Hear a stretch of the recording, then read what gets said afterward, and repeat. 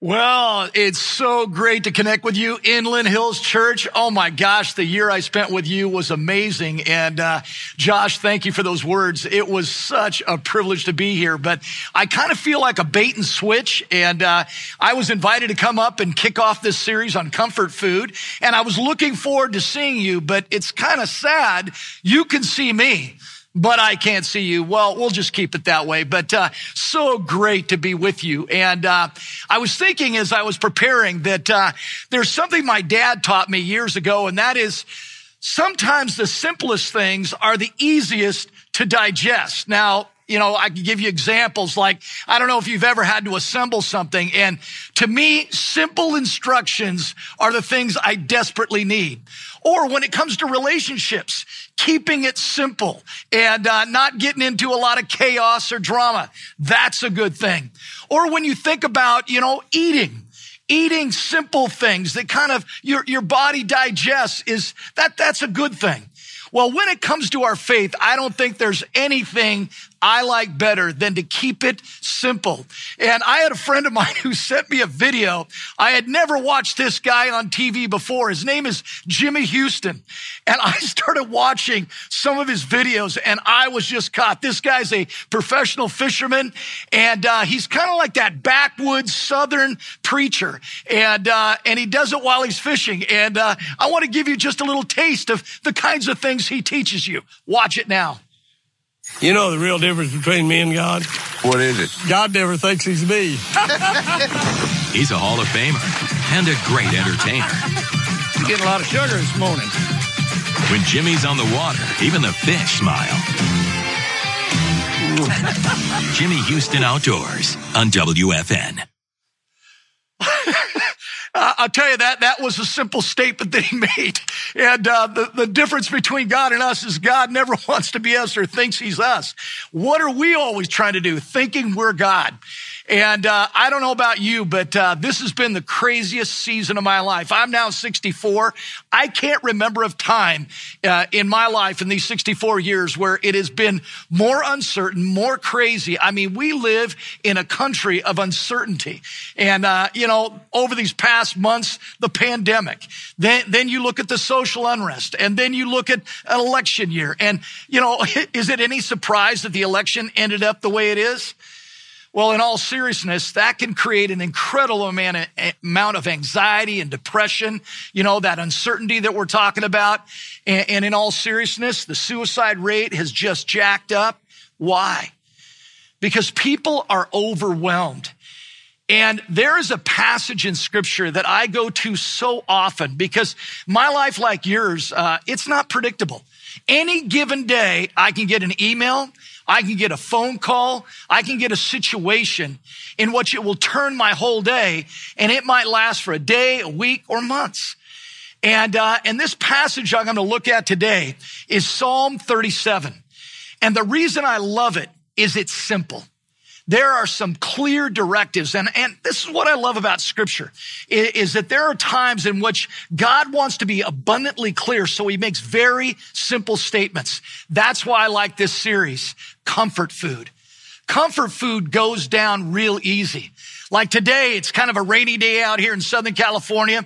I'm looking forward to getting home later this afternoon. And my wife makes the best tomato soup, but she knows what I love with the tomato soup. It's the grilled cheese sandwich, lightly toasted, nice cheese. That's comfort food to me. Another comfort food for me, I just love garlic mashed potatoes. I could just eat a plate of that. That would be dinner. But, comfort food's good because it goes down good and it becomes fuel for the body. That's what Psalm 37 is. If you have your Bibles, turn to it right now. We're going to take a look at what David is saying. He's at the end of his life. And what he's doing is he's looking back over his life and he's giving us very simple wisdom for uncertain and difficult times. So let's read this together. Don't worry about wicked or envy those who do wrong. For like grass, they soon fade away. Like spring flowers, they soon wither. Trust in the Lord and do good. Then you will live safely in the land and prosper. Take delight in the Lord, and he will give you your heart's desires. Commit everything you do to the Lord. Trust in him and he will help you. He will make your innocence radiate like the dawn, and the justice of your cause will shine like the noonday sun. Be still in the presence of the Lord and wait patiently for him to act. Don't worry about evil people who prosper or fret about their wicked schemes. Stop being angry. Turn from your rage. Do not lose your temper. It leads only to harm. Finally, he says, for the wicked will be destroyed, but those who trust in the Lord will possess the land. Soon the wicked will disappear. Though you look for them, they will be gone. The lowly will possess the land and will live in peace and prosperity. I absolutely love this passage because there's just one after another, just simple directives for you and I to really lay a foundation in our lives. And speaking of a foundation, as I was reading through this passage today, or this week as I was preparing, I kind of feel like David was kind of building this pyramid. He starts with a foundation, and we'll get into that in just a second, and then he just builds on that foundation. And the first thing he says in verse 3 is he says, trust in the Lord and do good. Then you will live safely in the land and prosper. I don't know about you, but the foundation of any healthy relationship I've ever been in is trust. How do I know that? Because when trust has been violated, it absolutely just rattles the relationship. Reconciliation needs to happen if the relationship is to go on. And if the other person isn't willing to own what they did to kind of bring in the distrust, the relationship kind of blows up. Well, with God, and here's the beauty, is that he is with us. He's the one who is present. He never leaves us nor forsakes us. His love always comes at us. So he is with us. And what David is saying is, since he's with you, take advantage of that. Trust him. Now, why would David ask us to trust in God? Because over his history as an elderly man, he's looking back and he says, because God is worthy of that trust. He's never let me down. He's always provided everything I've ever needed.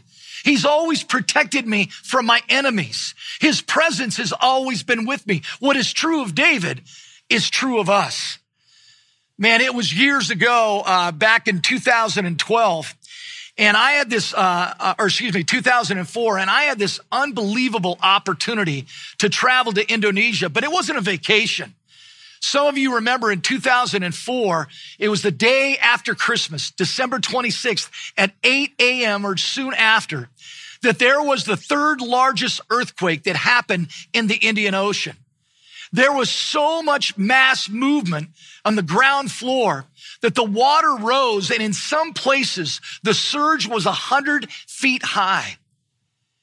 Well, when those surges came and hit the land, in several countries, there literally was over 250,000 people who lost their lives.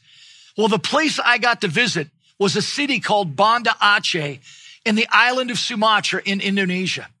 Now, my job was to go with a small group of people, and we were to try to figure out, how we could literally give out funds to help people who had lost everything. So we wanted to be on the ground.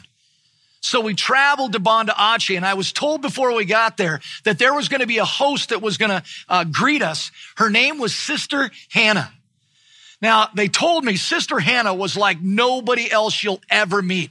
This is a woman who trusts God. Now, I remember hearing that, and I've been impressed by a lot of spiritual leaders over the years, but I will never forget Sister Hannah. She met us at the airport. We got to our hotel, got up the next day, and that's when I began to understand why people spoke so highly of Sister Hannah. This is a woman that gets up at 4 o'clock in the morning to do what? Cook breakfast? No. Her time was with God. But it wasn't just that she would spend time in the Word. It was the amount of time that she spent in prayer. But it was not so much about speaking to God as hearing God. Because this woman waited to hear from God to know what she was going to do on any given day. Now, I thought when we arrived at Jakarta that we were going to immediately head to Banda Aceh to survey the damage and to figure out how we were going to help them. But no, Sister Hannah said, we've got to wait. And I couldn't figure out wait for what. She was waiting for the right time, waiting for what God was going to speak and when we should go. Well, there came a moment where one morning she said, it's time. And we headed to Banda Aceh. And as we saw and surveyed the damage, it was extensive. 3/4 of the city was gone. The surge must have been easily 40 feet high because you could see the water level on the buildings. There were boats that were in the center of commerce, right in the center of the city that had been swept by the surge and brought into that city. But what was amazing was the opportunity that we had to meet with the governor of Sumatra. How was that possible? Because Sister Hannah was a woman of faith. Sister Hannah was a person who trusted God. And her reputation went ahead of her. And the governor, although Muslim, said, come. And he literally referred to her as Sister Hannah. And I was just absolutely floored. Well, I wanted to learn from this woman. And I said, what causes you to trust God? And what's the results of that trusting? And she said, Eric, I want to share with you. As I've trusted God, here's something that I've learned. You have to embrace suffering because there is a price to be paid for walking with God. We are in this world. We're not in heaven. You have to be able to embrace suffering. Secondly, you don't fear death. We were in a country that was 99.9 Muslim, and they persecuted Christians.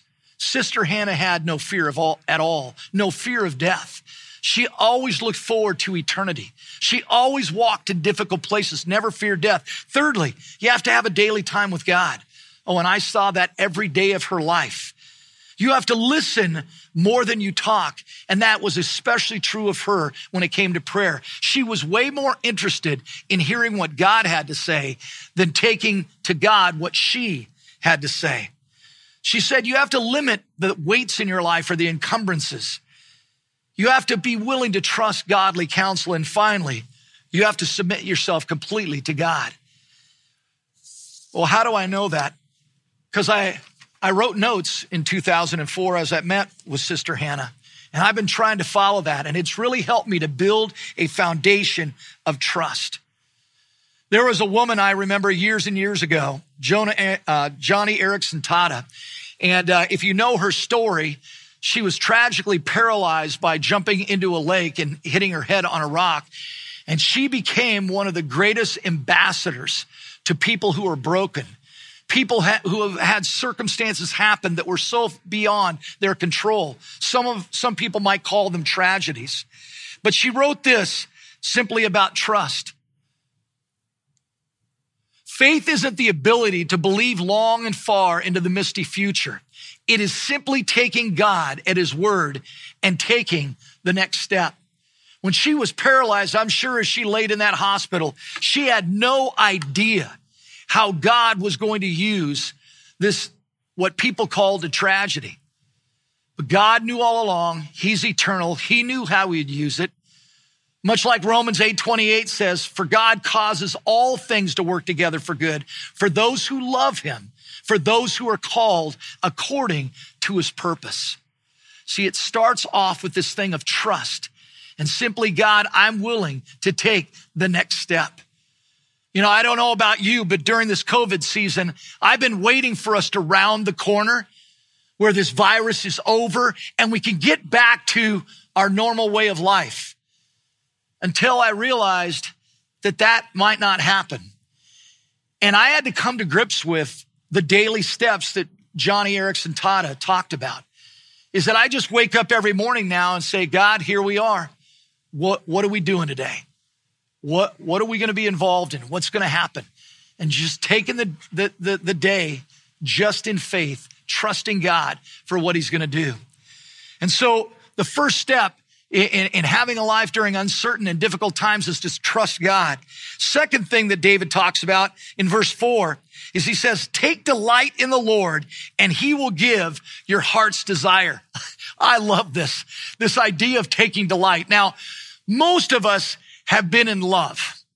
I don't care if it's with a puppy, more than likely it's a person. I remember when I first met my wife, it is the little stuff that absolutely enamored me with this woman. It was magnetic from the beginning. Maybe not so much for her, a little bit more for me. But I remember just simple things like watching her eat, a simple smile, or like I would be at work and I would be thinking about her and I would call her. Why? Just to hear her voice. And so like now, 40 years later, like I am looking forward to getting home to my wife. We got a few things that we're going to do around the house. We're painting the kitchen and we're going to do that together. But I just love her storytelling. I love the tone of her voice. I love her smile. I love her laughter because I don't know what it is. I make her laugh. And I might not make you laugh, but I make her laugh. But here's the thing is, the word delight is all about relationship.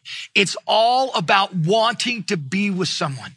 What David said is not only can God be trusted, here's the thing you ought to do, delight in him. See, when you delight with someone, you can't wait to be with them. You can't wait to share a memory or a story. Or if the relationship is a little bit entangled or difficult, you're willing to confess when you're wrong because you want nothing coming between you and them. You see, our hearts truly find peace and fulfillment in him. That's what the psalmist said. And that's why Jesus said, seek first the kingdom of God, and all the things that you tend to care about more than God will be added unto you. You see, you can't delight in the world and also delight in God. See, you never want the things of this world to ever own you. The Apostle John said, do not love the world, nor the things in the world. For all that is in the world, the lust of the flesh, the lust of the eyes, the boastful pride of life are not from the Father, but they're from the world. But the world is passing away. But the one who does the will of God lasts or endures forever. During this time of uncertainty, during this time of difficulty, trust God, but not more importantly, but also delight in him. Spend time with him. I had a woman in our congregation that I got together with this last week. And I will tell you, her anxiety level, her stress level, she actually has begun to have suicidal ideations. And I simply asked a question, not in judgment. I said, how much time are you spending and delighting in God, in who he is, in what he's doing? And she literally said, I haven't been. You see, but I also talked to a man just in contrast who had just spent 9 weeks in the state of Maine. He has a cabin that just has kind of not all the amenities, but just basic survival stuff, a sink, water, things like that. Spent 9 weeks there. He said, Eric, it was a life changer. I would take walks and just watch the ants, watch wildlife, look at trees, look at leaves, look at the sky. And he goes, I couldn't believe how much it settled me down. See, being out in God's creation, in his handiwork, settles us down. Getting into his word, seeing his truths and his promise, settle us down. So we got to be willing to take delight in God. A.W. Tozer put it this way, the great secret of the Christian life is to begin experiencing God as he desires me to experience him. God's greatest delight is to bring me into his presence, and our delight ought to be in his presence. The third thing the psalmist David says is commit everything you do to the Lord, trust him, and then he gives this promise, he will help you. So what does it mean to commit everything? Well, just take the word everything. I don't care if it's your work. I don't care if it's your leisure. I don't care if it's your hobby. I don't care if it's your relationships. What the psalmist is saying is give it all to God. Commit it to God. Like for some of you, you may have lost your job during this COVID season. Right now, I handle very difficult marriages at my church, and marriages are blowing up. There's a high suicide rate. There are people dying during this COVID season. And so there's a lot of difficulty. And what the psalmist is saying is trust God, delight in him. And then he says, go further And that is commit everything in your life to him. Why? Because you don't control it. You don't control your job. You don't control your relationships. You don't control your health. I remember there was a time I started to get a cough. It was in the month of April. And it was so weird because I immediately went to this idea of, is that I've got COVID. I became fearful. And then I go, well, God, if it happens, it happens. And if it happens, I'll fight it. But I'm not going to worry about it anymore. That's what it means to commit everything. Whether it's your health, your money, your job, your faith, commit it all to God. Lay it out to him. St. Augustine said this, to fall in love with God is the greatest romance. To seek him, the greatest adventure. To find him, the greatest achievement. When we commit everything to him, nothing matters that much except for him. But again, it's so easy to get involved in all the entanglements. And the fourth thing that the psalmist writes about is to be still in his presence. And in verse 7, he says, be still in the presence of the Lord and wait patiently for him to act. I love this because here's the deal. God is eternal. He knows the past, present, and future all at once. You and I only live in the presence. So it's easy to get nervous about the future. And that's why the psalmist is building on this pyramid of trust, of delighting in God and committing everything to God, says, now I want you to be still in his presence. That's not easy. Most of us live in a treadmill existence.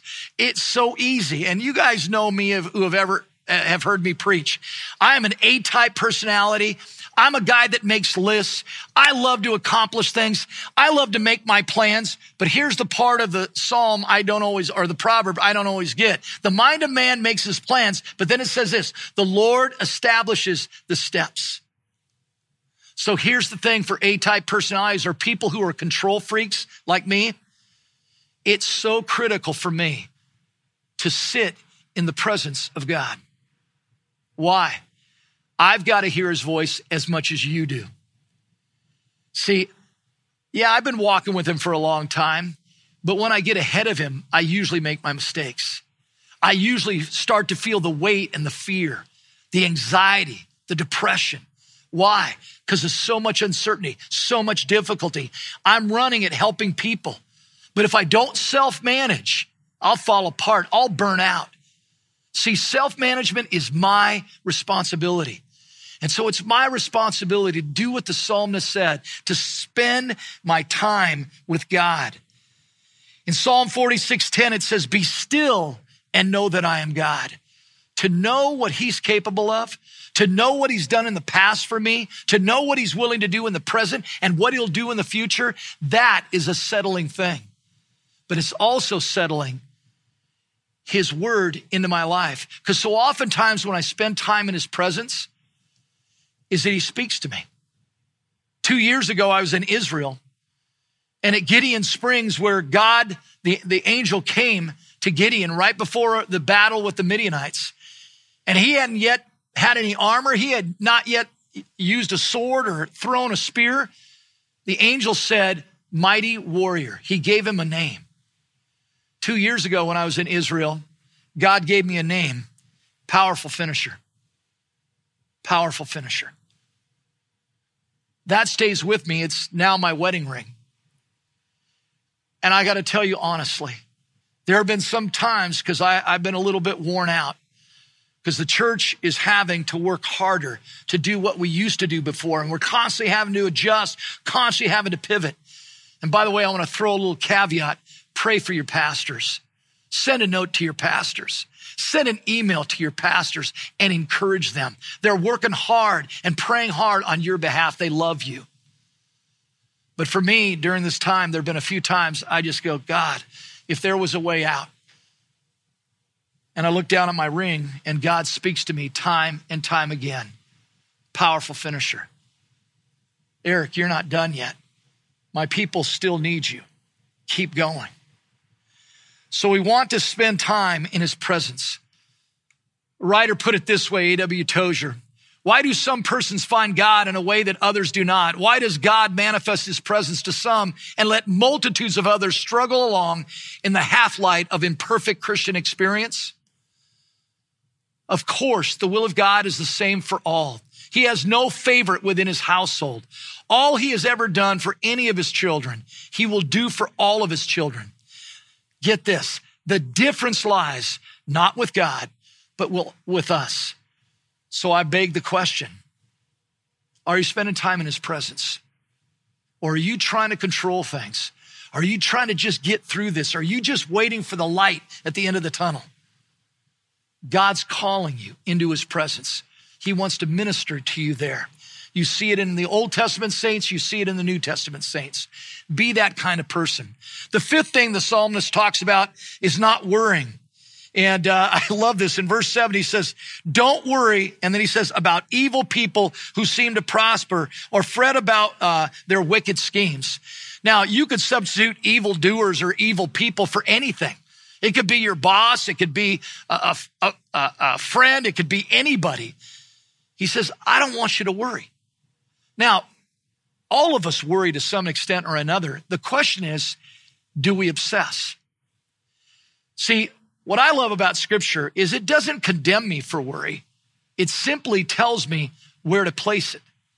See, in 1 Peter 5:7, it says, cast all your anxieties, your worries upon me, God is speaking. Why? Because I care for you. See, all of us through this season, I don't think any of us could say, never worried about a thing. Oh, I did. Most of us did. All of us did. But what did we do with that worry? That's what defines us. How did we handle? How did we manage? Did we bring it to God? Did we set it at his feet? Did we say, God, I can't control this, but you can? Remember that pyramid. You know, that whole thing. Start with trust. Delight in him. Commit everything to him. Be still in his presence. And now, don't worry. Don't worry. He's got this. One writer put it this way, our job is to watch in times of international turmoil, which we're going through right now, to seek first the kingdom, no matter how difficult things may seem to be, and not to allow our minds to be overwhelmed by worry. That word overwhelmed. See, it's one thing to worry. It's a whole nother thing to be overwhelmed by it. Spend time in God's presence. Put your worries before him. And then finally, the psalmist says, stop being angry. Turn from your rage. Do not lose your temper. It only leads to harm. Wow. So what is anger all about? Oh, there's a righteous anger, but that's not about you. That's about the sufferings of others, the injustice of others. You see, most of the anger I'm seeing out in our culture really is about me. It could be about my political party. It could be about a contested election. It could be about the civil unrest. It could be about the burning of buildings. It could be about a lot of things. And just like worry, anger is not sin when we first feel it, but it's what we do with that anger that matters. See, just like worry, the psalmist says, don't let it lead to your harm. Don't let your anger get control of you. Don't let it overwhelm you. Have I been angry during the season? Just like worry? Absolutely. Angry at somebody cutting me off. Angry at what's being said in the news. Angry about how the election went. Angry. But what do I do with it? What calms me? I know this is a repeated message. It's the pyramid. I'm trusting God. I'm delighting in him. I'm committing everything to him. And then I stay in tune in his presence. What is he saying to me? Where is he leading me? And then I'm letting the worry go, letting the anger go. Again, will I feel worry or anger after I preach this sermon? I would lie to you if I said no. It's just not going to happen. But again, what I do with that anger and worry, that defines me. Can I just throw out right now, in our country, there is a world dying for people who have civility. They're not yelling. They're not judging. They're not complaining. They're civil. And they're tolerant of opposing viewpoints. See, whatever happened in our country with tolerance, when you could actually have a conversation about politics and go, well, I don't agree with that, but I love you. See, during this difficult time, Psalm 37 has been an anchor to me. It's built me a strength that I didn't have. And that's what God wants to do with you, is he wants you to make you strong. When the winds come, when the storms come, you don't blow over. What are the takeaways? There are some beautiful takeaways from this message. Oh, I almost forgot this one quote. This is about the whole area of anger. As long as you live on this earth, you won't see the end of injustices. Yet God desires you to let go of injustices and hold on to his grace. Only he can give you the power to forgive those who have hurt you the deepest. We're hurting each other. Grace overcomes that. Love overcomes that. So now I want to talk about the takeaways. First one, reaping what you sow applies to sin, but by the way, it also applies to righteousness. If you live out Psalm 37, I promise you, there will be people that want to be around you. You literally will put wind in their sails. When you're around them, they come towards you, not away from you. See, I've always said that there are people in my life that suck the wind out of my sails, but then there's people that put the wind in my sails. I want to be the person that puts wind in people's sails. Secondly, God wants the good things in your life as much as you do. That's why it says, delight in the Lord, and he will give you the desires of your heart. When I'm in alignment with him and following him, doing his agenda, his bidding, oh man, I can ask whatever I want. Boom, got it. You see, God wants the good things in my life, and as much as I do. Thirdly, for God to help, you must trust him. Faith, trust go hand in hand. God rewards those who diligently seek and serve him. Hebrews 11:6. Are you trusting him? He's with you. He's not forsaken you. He's right side by side. No matter what your health is, no matter what your job situation, no matter your financial situation, no matter what party wins this election, God is with you, and he's calling you to trust him. Finally, worry and anger are signs that scream, I am not basking in his presence. I have found this over 47 years of walking with Jesus.